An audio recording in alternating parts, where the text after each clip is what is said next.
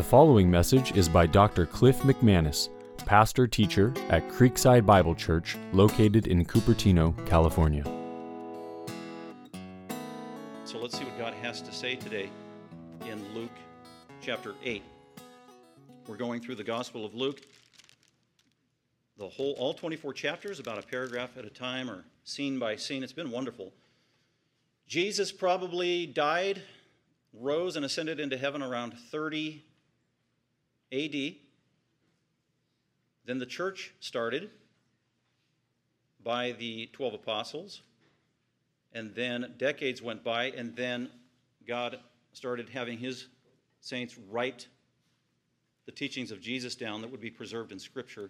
And Luke is one of those books that Jesus had one of his servants write down. Luke was a friend of the apostle Paul. Paul wasn't one of the 12 apostles, but he came later.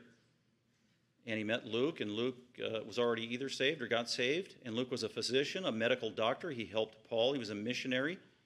And around 60 AD, after traveling with Paul for quite some time, the Spirit of God moved Luke to write down an account of the ministry of Jesus Christ to complement the Gospel of Matthew and the Gospel of Mark. And that's exactly what he did. And Luke knew a gentleman, apparently, named Theophilus, who was an influential dignitary of some sort. We don't know a whole lot about him, but Luke was interacting with Theophilus, and Theophilus is the direct recipient of this 24-chapter-long gospel, where Luke is maybe evangelizing Theophilus or having a dialogue with him and asking him to seriously consider why Jesus is who he claimed to be. Jesus claimed to be the Son of God, the Messiah of the Old Testament, the Savior of the world, the judge of every soul, the creator of the universe. All those things Jesus claimed about himself. The religious establishment in his day, the Jews, they didn't like that. They hated that.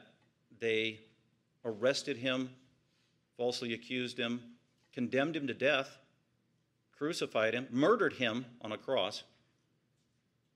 Yet that was God's plan all along.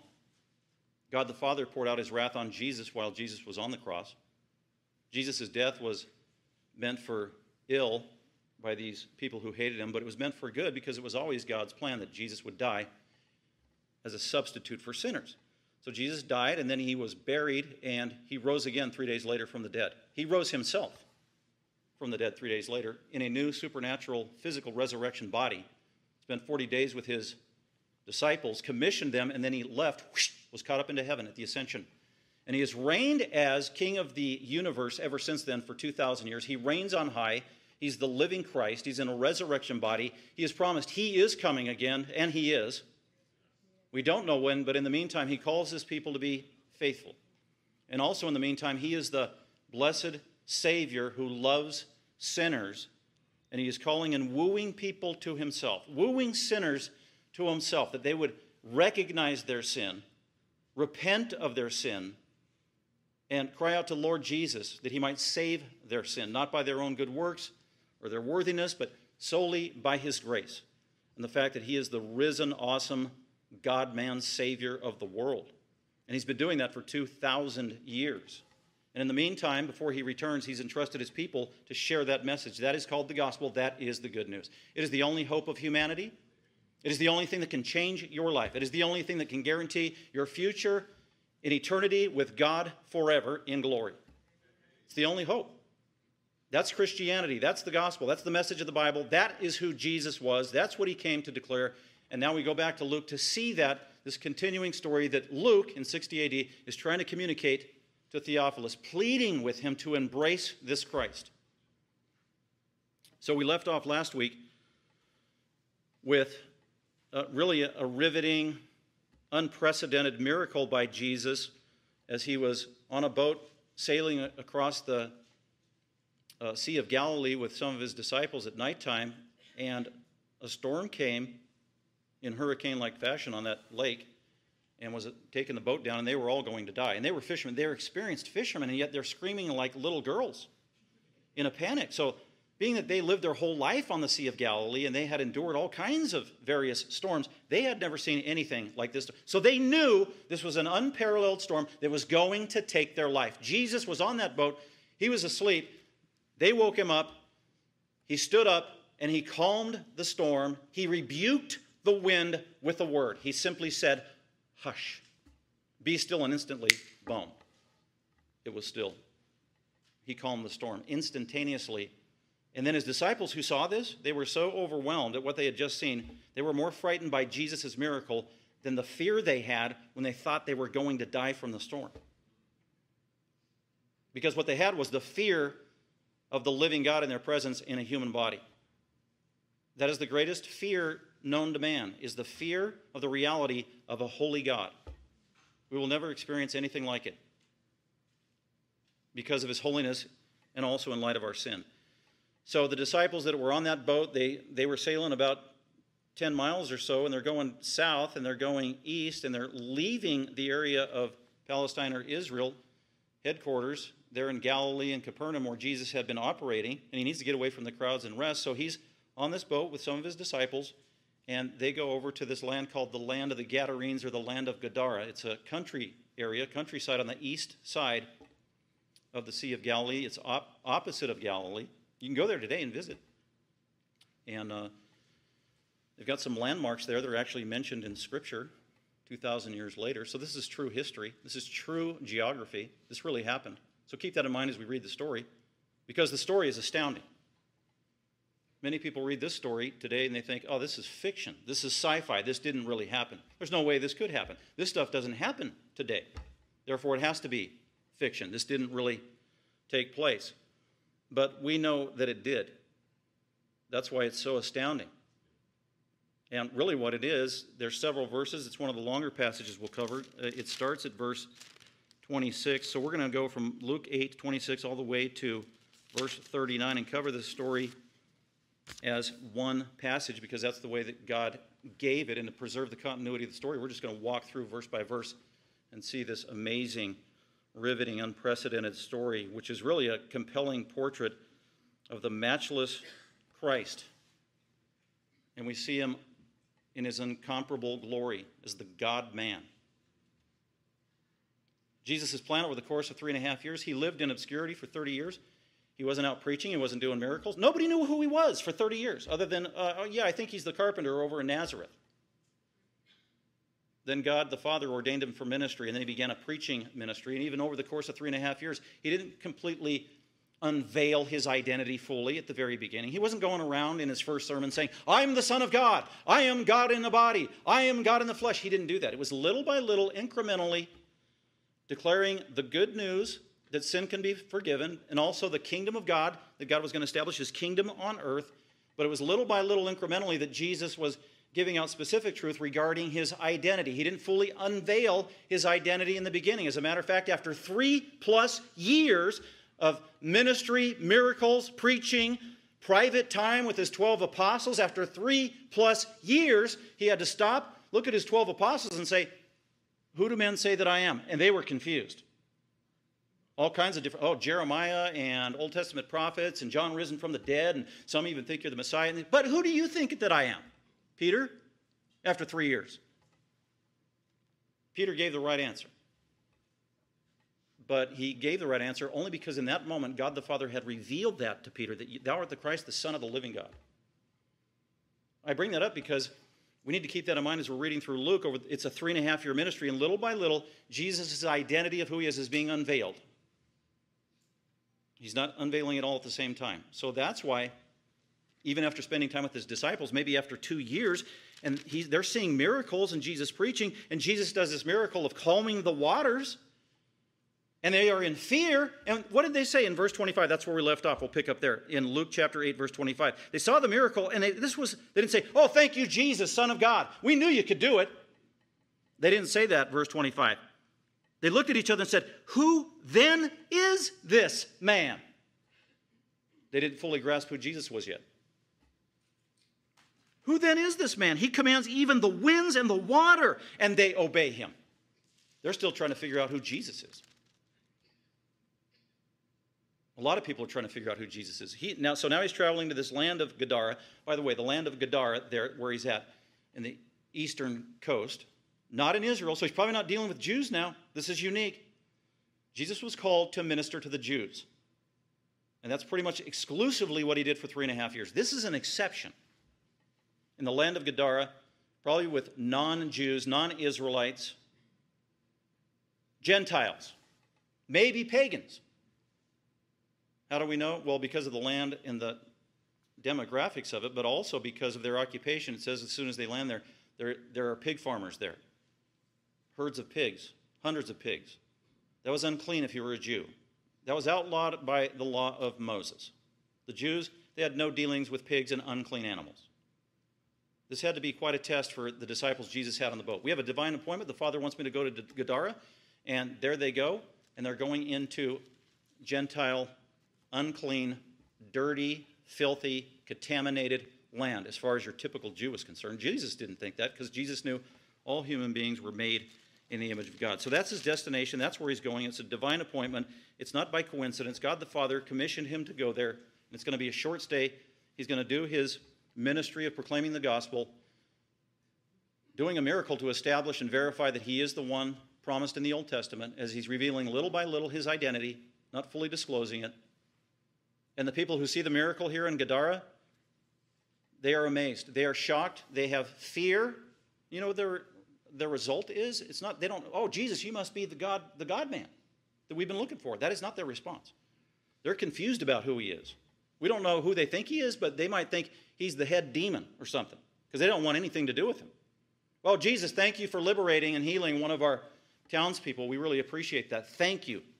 That's not their response. So even they struggle with this identity. So you see that everywhere Jesus goes, is nobody fully quite comprehends who he is in his fullness. Even Mary, who knew from an angel that she was giving birth to the Messiah of the Old Testament and raised Jesus for 30 years, or was with him for 30 years, even she at times seems to not fully understand quite who this Jesus is. She does at the time of Pentecost and the illumination of the Holy Spirit, but everyone is struggling with that. There are only really one group of people on the earth at the time during Jesus' full ministry who knew the complete and full identity of who Jesus was. That he was the God-man. He was the eternal one. He's the Lord of all. He's the judge of every soul. And they knew this. Crystal clear. They had the best theology. They were the most orthodox beings in existence. Who were they? They were Satan and his demons.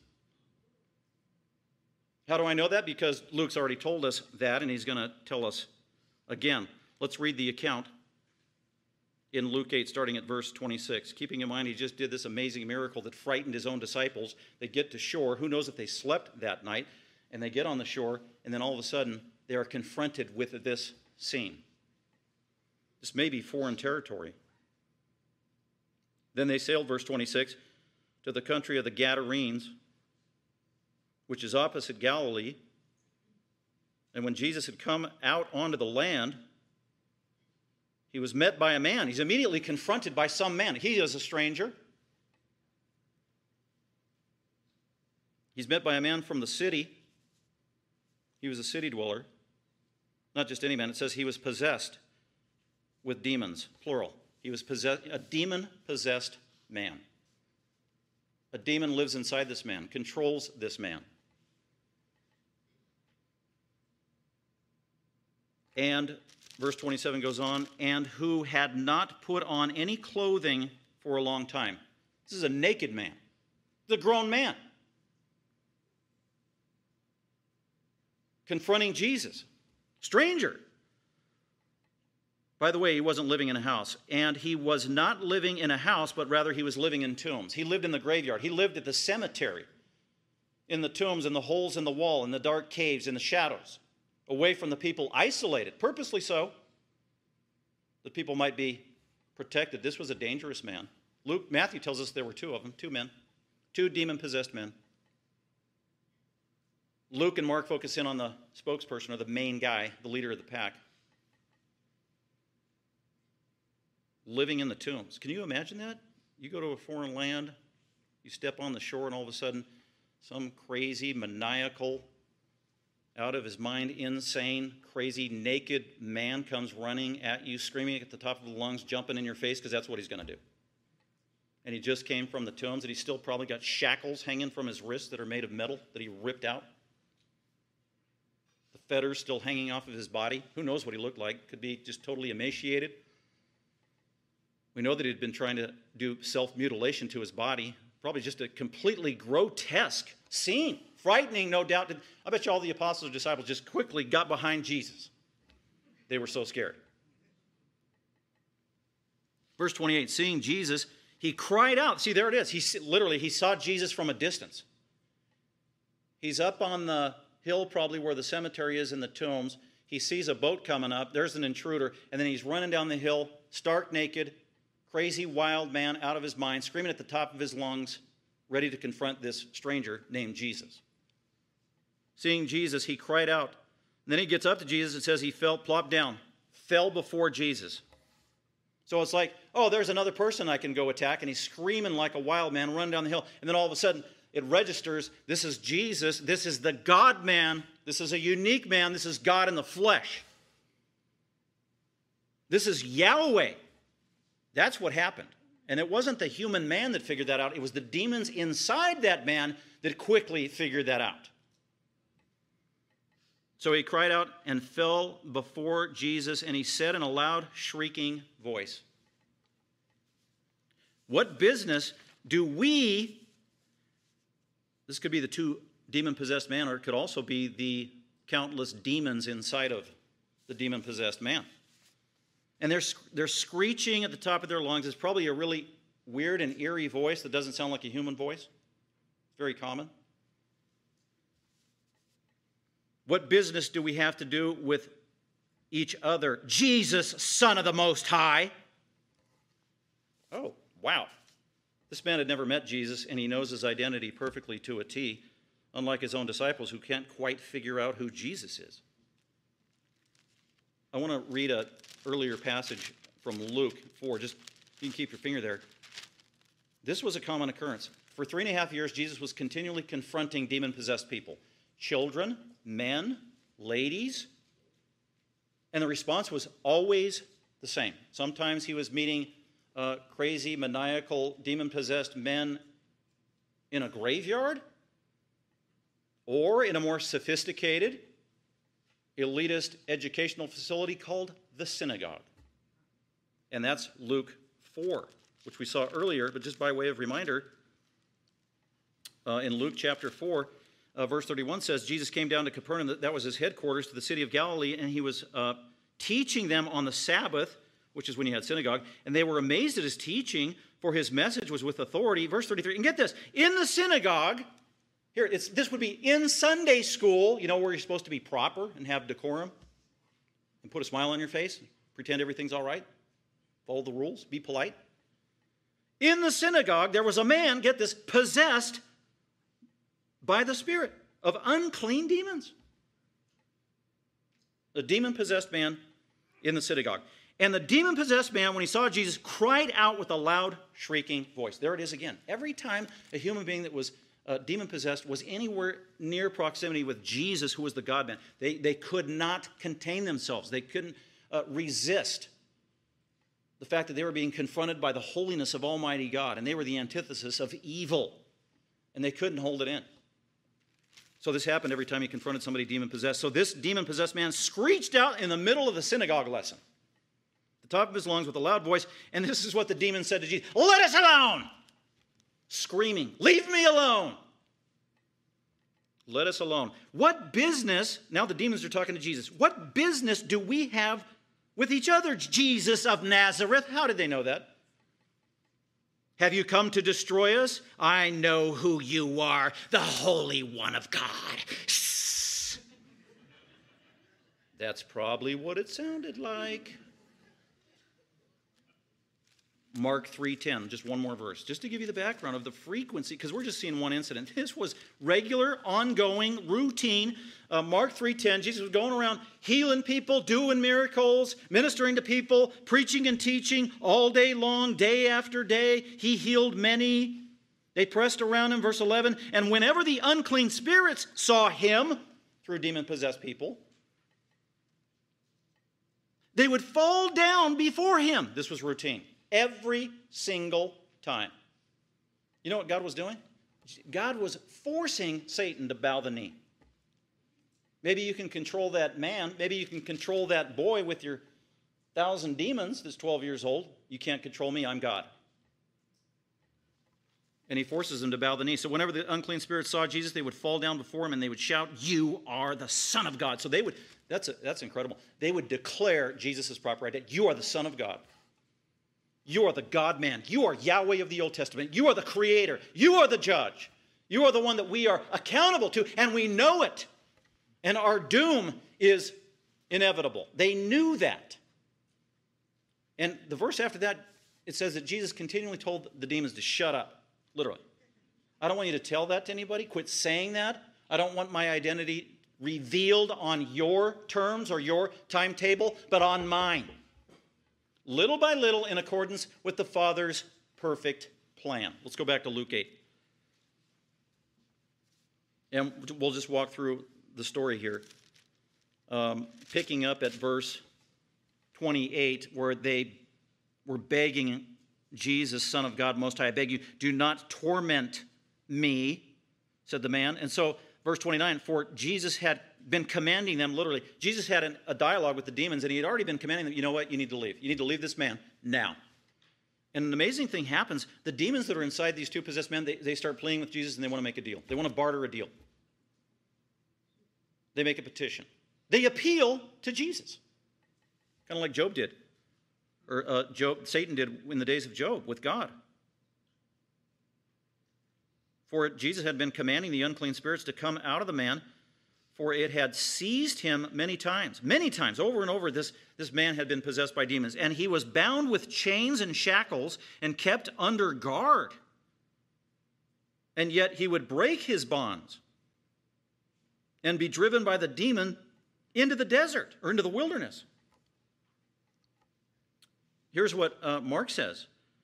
No one was able to bind this demon-possessed man anymore, not even with a chain, because he had often been bound with shackles and chains, and the chains had been torn apart by him, and the shackles broken in pieces, and no one was strong enough to subdue him. And constantly, night and day, he was screaming among the tombs. You know how you hear the wolves, hoo, in the background every night? No, they weren't wolves. Those are two crazy, wild, demon-possessed men. Night after night, screaming among the tombs in the mountains, cutting themselves with stones. Mutilation. So the demons actually are trying to get this man to kill himself, destroy himself. Jesus asked, "What is your name?" And verse 3 says, and the demon said, "Legion," for many demons had entered him. Legion just means many. It means thousands. It was a military term. Thousands. Anywhere from 2,000 to 5,000. Mark tells us there were 2,000 demons in this man. 2,000 demons. How could 2,000 demons fit in a man? Because they're spiritual beings.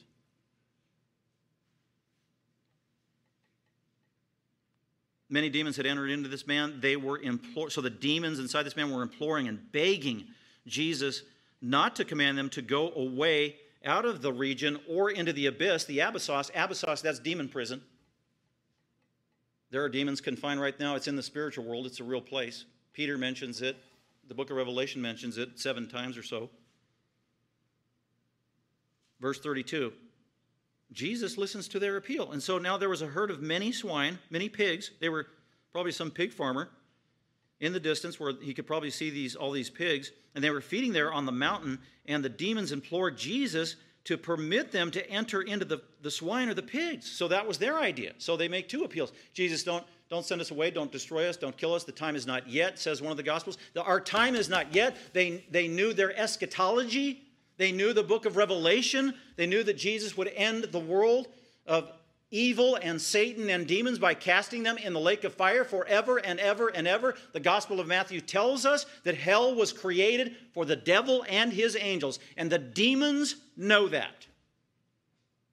And they're saying, it's not our time yet. You haven't even died on the cross. That's what they meant, imploring him, don't send us away, don't send us into demon prison. Send us into those pigs over there. Why? Because they want to do damage to humans.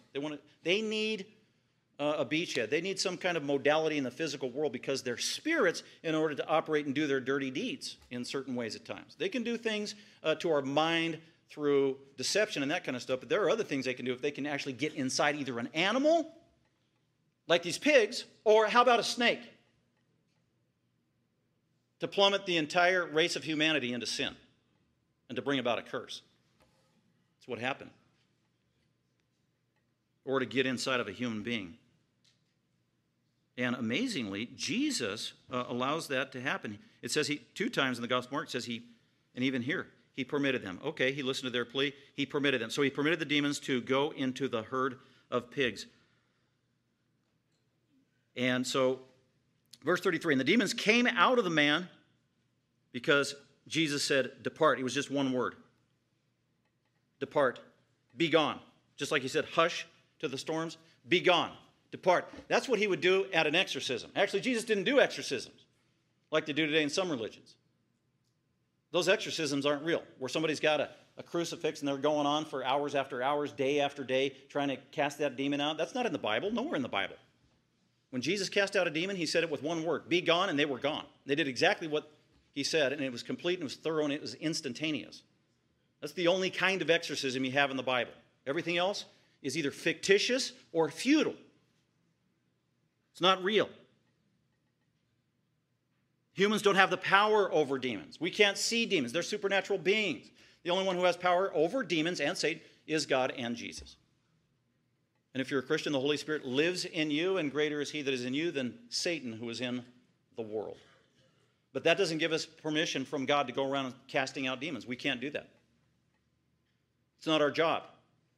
The only command in the New Testament for Christians regarding demons, if they're around, God just simply said, resist the devil. Resist him. Resist him and he will flee. Have nothing to do with him. Don't go near him. Don't try to cast him out with a crucifix. Don't do incantations. Don't do prayer vigils. Don't try to confront him. And don't pray. Dear Satan, I bind you in the name of Jesus. No, you don't. First of all, you don't pray to Satan. You pray to Jesus. And we don't have the authority to bind Satan. That's God's job.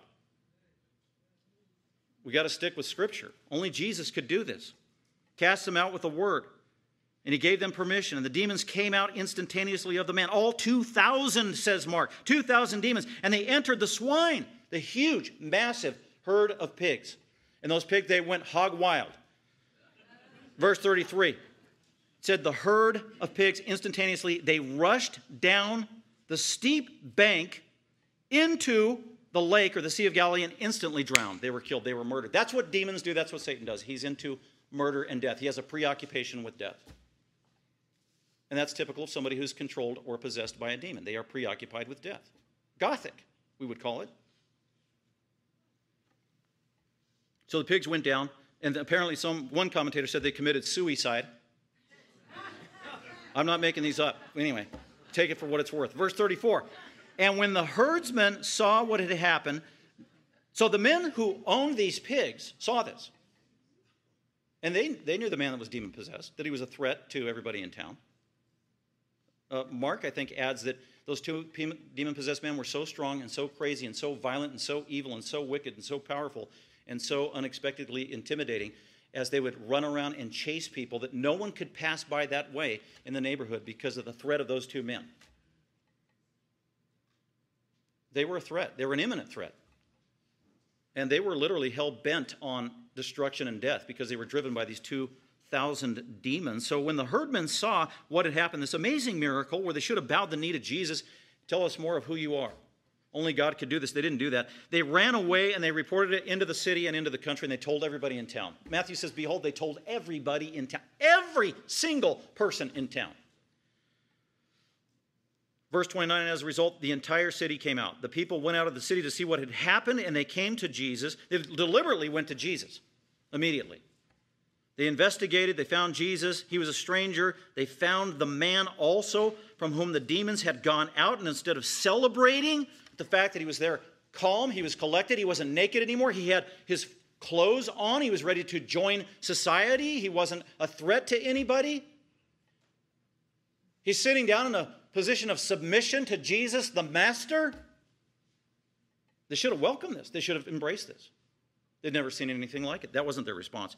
They found the man sitting from whom the demons had been cast out, sitting down at the feet of Jesus, clothed and in his right mind. He was sane again. You know what? That means that he was insane prior to this. He was insane. You know what demons do? They make people insane.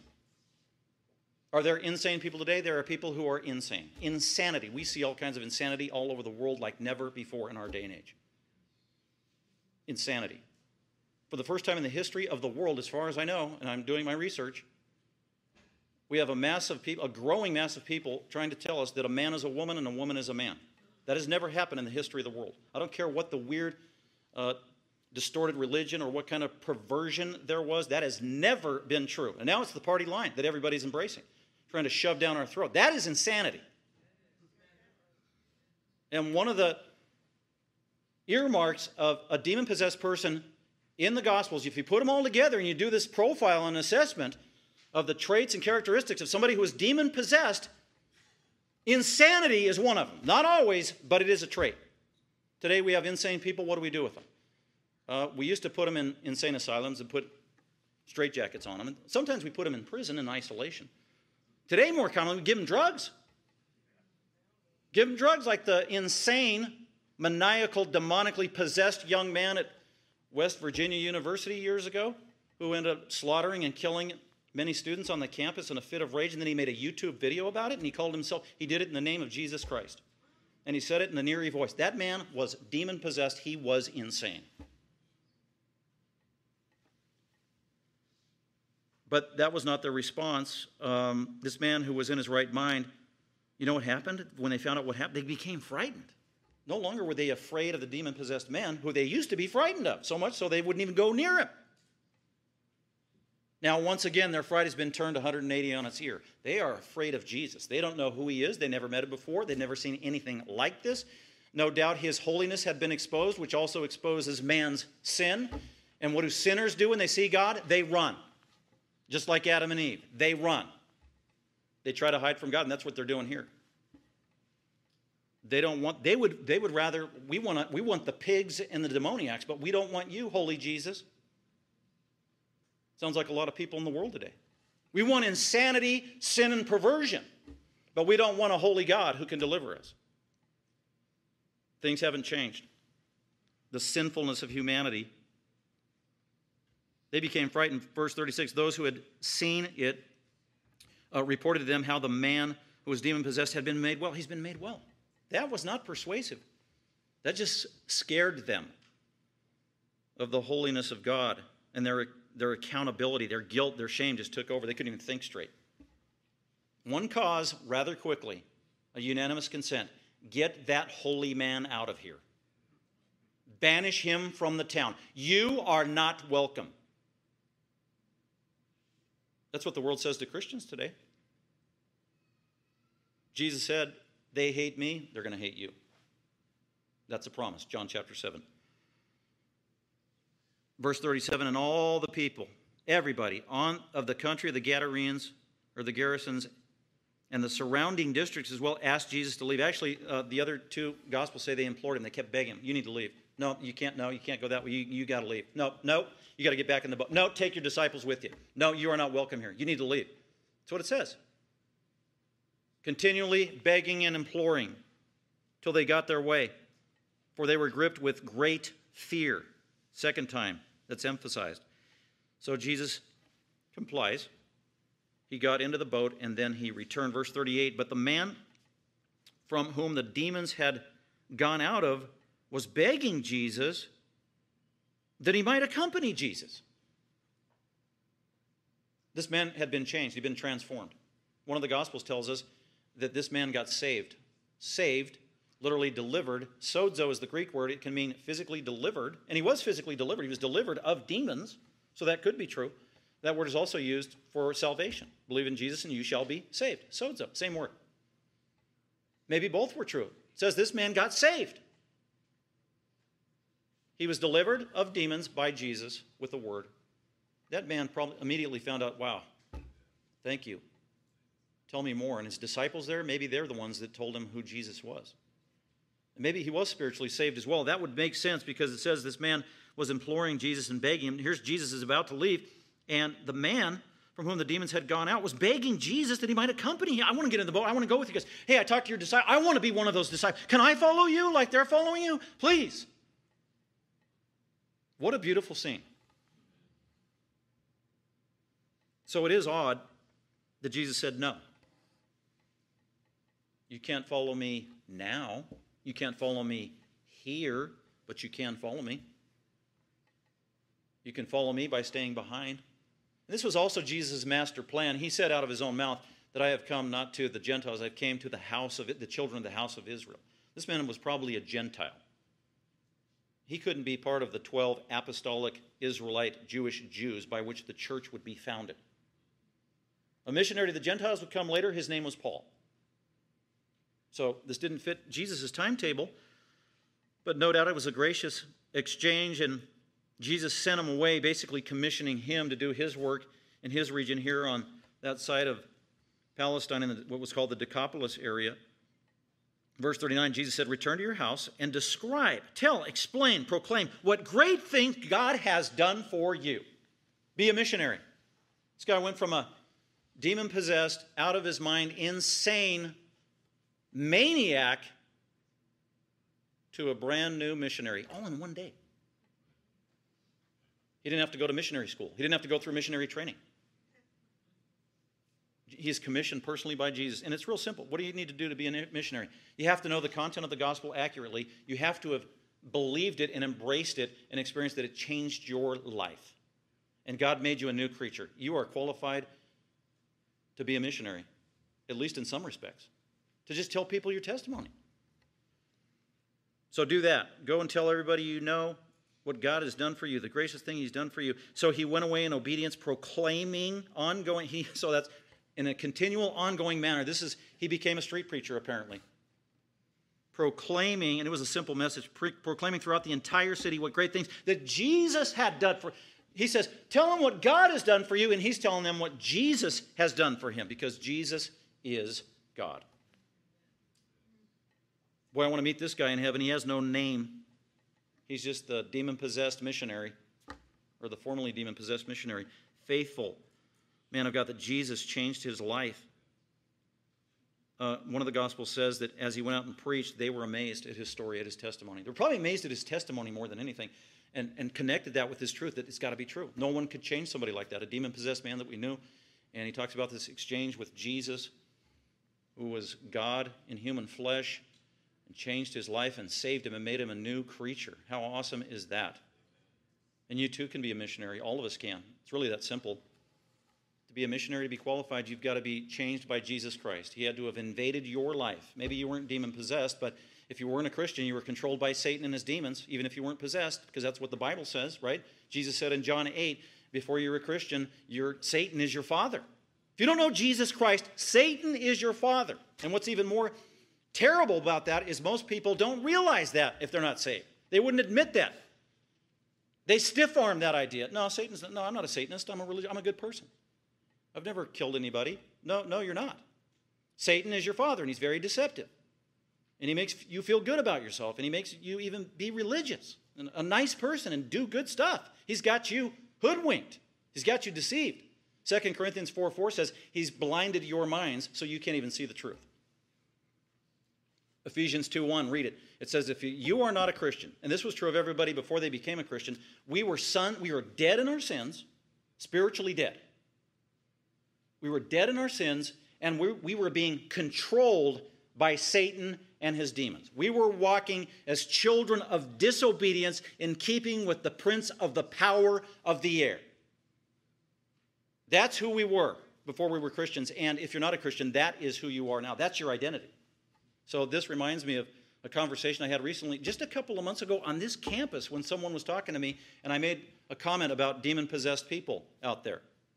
And they said, whoa, so you think people are demon-possessed today? And I said, yeah, just as much as in the days of Jesus. And they're like, what?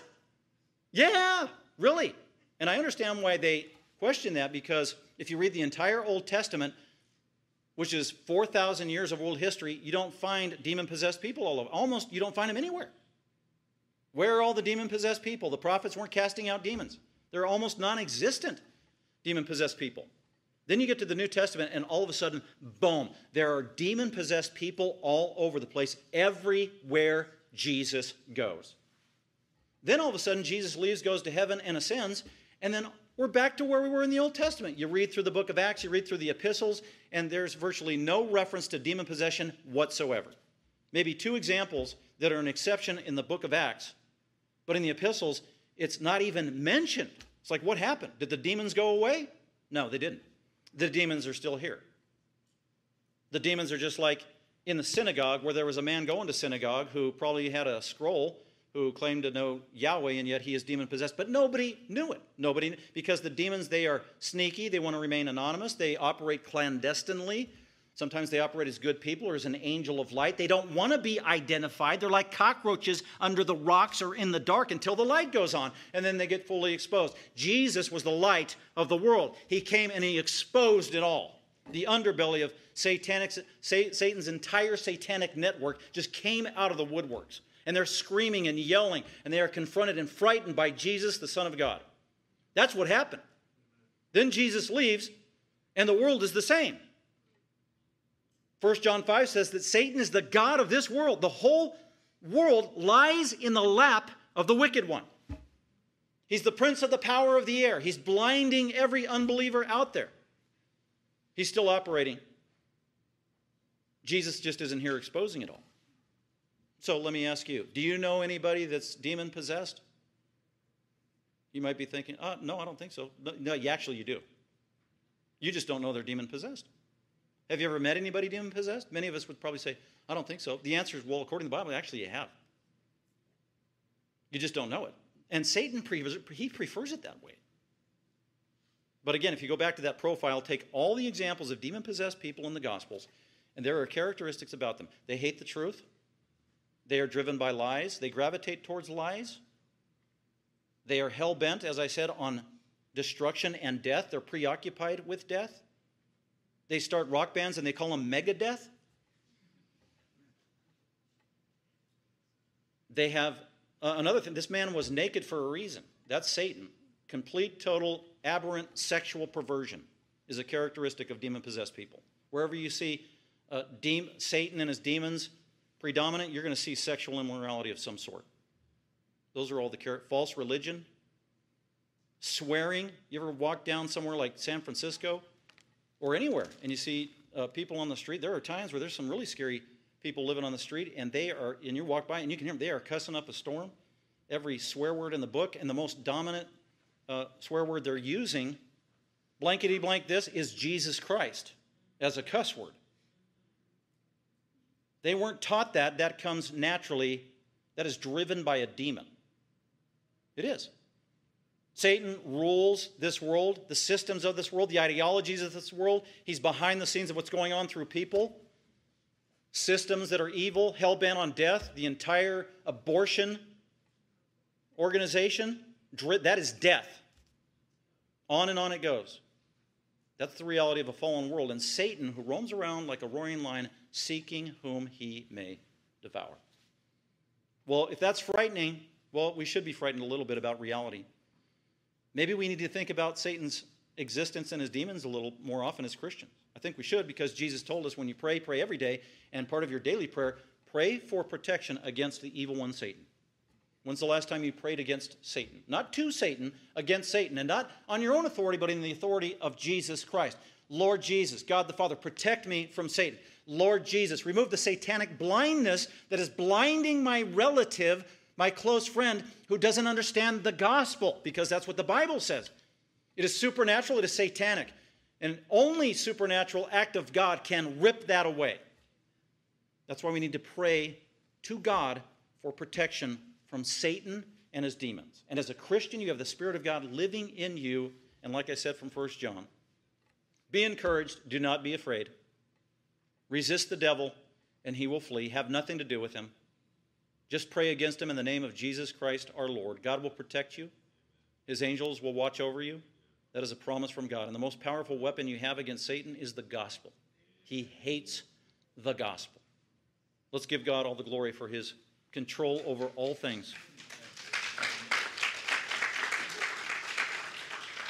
Father, we do thank you for this day and the opportunity and privilege to gather with the saints, the family of God, to sing to you, and the treasure of your word, the Bible, Scripture. God, this story is amazing. 2,000 years old. And we read it, and with the help of your Holy Spirit, we understand it like it happened yesterday. Jesus is alive. He's the reigning Lord. Thank you for the reminder that he has power over everything, over nature like we saw last week, and over the entire invisible, supernatural, demonic world that the world wants to ignore, pretend it doesn't exist, but we know that it does. It's real, it is a threat, and thank you for the resources we have in the gospel, the indwelling Holy Spirit, the power of prayer, the power of your word, a relationship with you that protects us from Satan and his demons. And God, I pray for those who don't know Jesus Christ, particularly those we know personally in our family, friends, colleagues at work, who have resisted the gospel, and they don't even know their own status, that they are in bondage, demonic, satanic bondage, and they're not even aware of it. And they're vulnerable, and it is dangerous. And we just pray through your Spirit that you continue to soften their heart, make them teachable, rip away the blindness from their own sin and from Satan himself, so they might see the glory of the gospel, repent, be saved, and know you. All for your glory, we pray in Christ's name. Amen. Thank you for listening. For more information about Creekside Bible Church, please visit our website at creeksidebiblechurch.com.